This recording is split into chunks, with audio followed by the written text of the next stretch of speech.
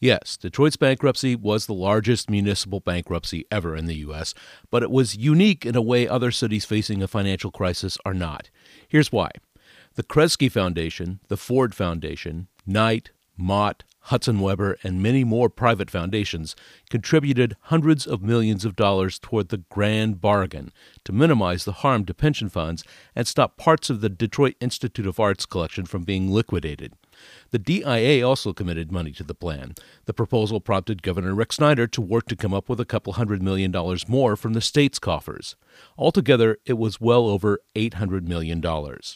Rip Rapson leads the Kresge Foundation. He says the deal would have fallen apart without the approval of the pensioners. As part of the bankruptcy case, they voted in favor of the plan despite its cuts to their monthly checks and health care plans. I think there is very little you can say that can do justice to their real pain and suffering. There is absolutely no question that they came out of the bankruptcy poorer than when they began. As part of the bankruptcy settlement, the city of Detroit non-uniformed retirees took a 4.5% cut in their pensions. They lost cost of living adjustments and saw health care benefits cut. That's left some former city workers with tight budgets. I always felt I'd like to have a little cushion. Well, the cushion disappeared. Juanita Hernandez lives in a modest home on the city's west side. She started working for the city of Detroit in 1958. She's 88 years old now and learning new lessons in life. I had to cut back, and I've learned to live with less. It's an adjustment you have to learn in life.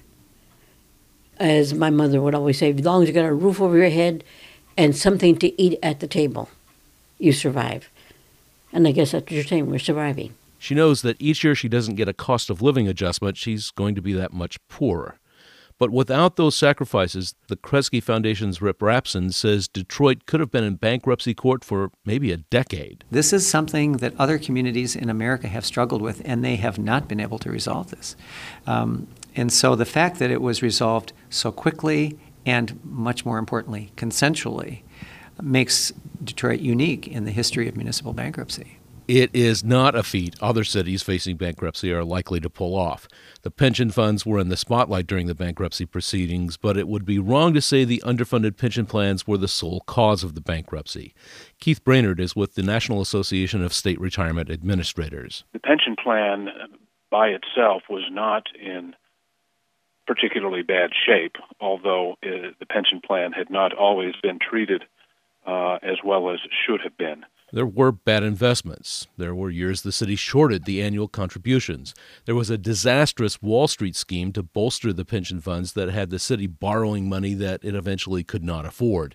That was a deal that might not have even been legal, but the real issues of the bankruptcy is what Brainerd calls death by 1,000 cuts, the erosion of its tax base as more and more people moved out of the city. In Detroit, the primary problem surrounding the pension plan was not the pension plan itself, but rather the deterioration in the city's finances. And that's the real lesson.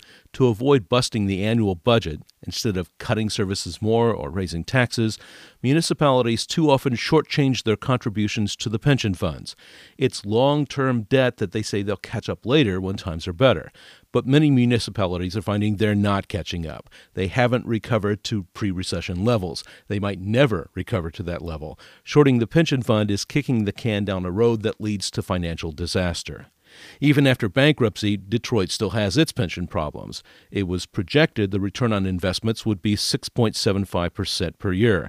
Instead, they're getting about 5% this past year because of the lackluster stock market. And the Detroit Free Press recently revealed the estimate of the contributions to keep the funds healthy might fall far short of what's needed. That could mean further benefit cuts.